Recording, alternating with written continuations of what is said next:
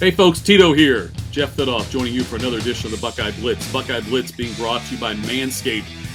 Support for this show brought to you Manscaped, the best men's below-the-waist grooming product out there. Their products are precision-engineered tools for your family jewels. Manscaped's Performance Package is the ultimate men's hygiene bundle. Over 4 million men worldwide trust Manscaped, and we've got an exclusive offer for you as a follower of this podcast. Type in Tito20 when you go to check out at manscaped.com. Tito20 gets you 20% off and free shipping worldwide. I can tell you it's a wonderful product. The entire package they can send you, it takes care of all your grooming needs. And it's not the 70s anymore, folks. Let's clean things up a little bit. I'm not saying it's gonna look like Kojak down there, who loves you, baby, but trimming things up certainly would be in the best interest probably of you and your significant other. Or others. Hell, I don't know. Manscaped.com. Code Tito20. Get you 20% off, free shipping worldwide. All right. Some Ohio State football news. Gene Smith, the athletic director for the Buckeyes. He's got this, he kind of threw this out. He said, just throwing out a proposal and ideas, I think is the way he put it, in an interview with ESPN this week, suggested that the 10 football subdivision conferences, you've got the Power 5 and then the Group of 5 conferences and the independents also, could somehow restructure away from the NCAA. This is just regarding football now, and have a college football playoff with rules and structure that's different from what the NCAA has.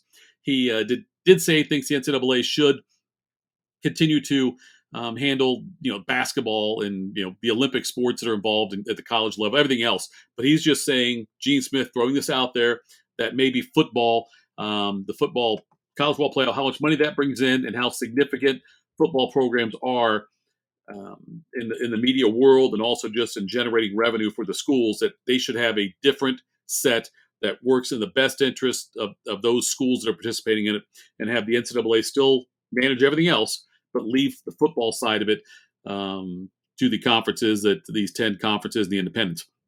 Makes a lot of sense. I think that's where we're headed anyway. At some point, you're going to see, if not just football, maybe other sports too, maybe basketball at some point too, but break away from the NCAA and govern themselves. Ohio State did get an offensive line commitment for the class of 2023, four-star Austin Saraveld from Lakota East. He's 6'5", 315 pounds, and he chose the Buckeyes over Alabama, Notre Dame. He also had offers from Michigan State, Cincinnati, Illinois, I think West Virginia, Kentucky also involved. So a four-star commitment 2023 class, 10th member of the 2023 class. So good for the Buckeyes. That's another great get, staying in state with somebody like that. A four-star guy. Saraveld again from down by Cincinnati at the Lakota East High School. Moving on to basketball. Chris Holtmann announced officially some changes to the coaching staff. Mike Nettie is now the full-time assistant, one of the full-time assistant head coaches. Jake Diebler has been named associate head coach. Diebler was already on the staff anyway. And Nettie's spent the last 5 years as a special assistant to Holton anyway. It's just now he's a full-time assistant coach, meaning he can go out on the road and do recruiting and things like that. And the other member of the coaching staff is Jack Owens, who came over, used to be the head coach at Miami of Ohio for a while. Ohio State also, in the basketball side, added another transfer guard. Isaac Likely out of Oklahoma State is coming to Ohio State. And transferring here, he's spent 4 years with the Cowboys. He's got 1 year left of eligibility. And he started 110 games for the Cowboys. This past season, he averaged 10.9 points and 4.5 assists a game. I'm sorry. As a sophomore, he averaged 10.9 points, 4.5 assists a game. That was his best year. But last year, he averaged 7.1 points, almost 3.5 assists, 5.5 rebounds a game. Look at all the different players that Ohio State's lost in the backcourt. It's amazing how many new faces they've had to bring in. And Likely now becomes a very important part of this for a couple reasons. One, because he is a point guard. They need point guards, need a point guard on this team.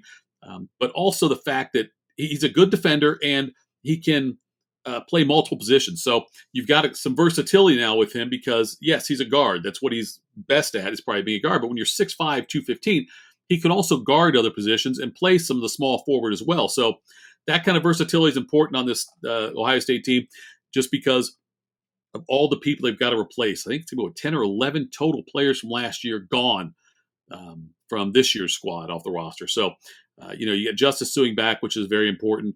Seth Towns, those guys both coming back after missing virtually all of last year in Suing's case and all of last year in the case of Seth Towns. Plus, you've got E.J. Liddell, Malachi Branham gone, guys like Jamari Wheeler.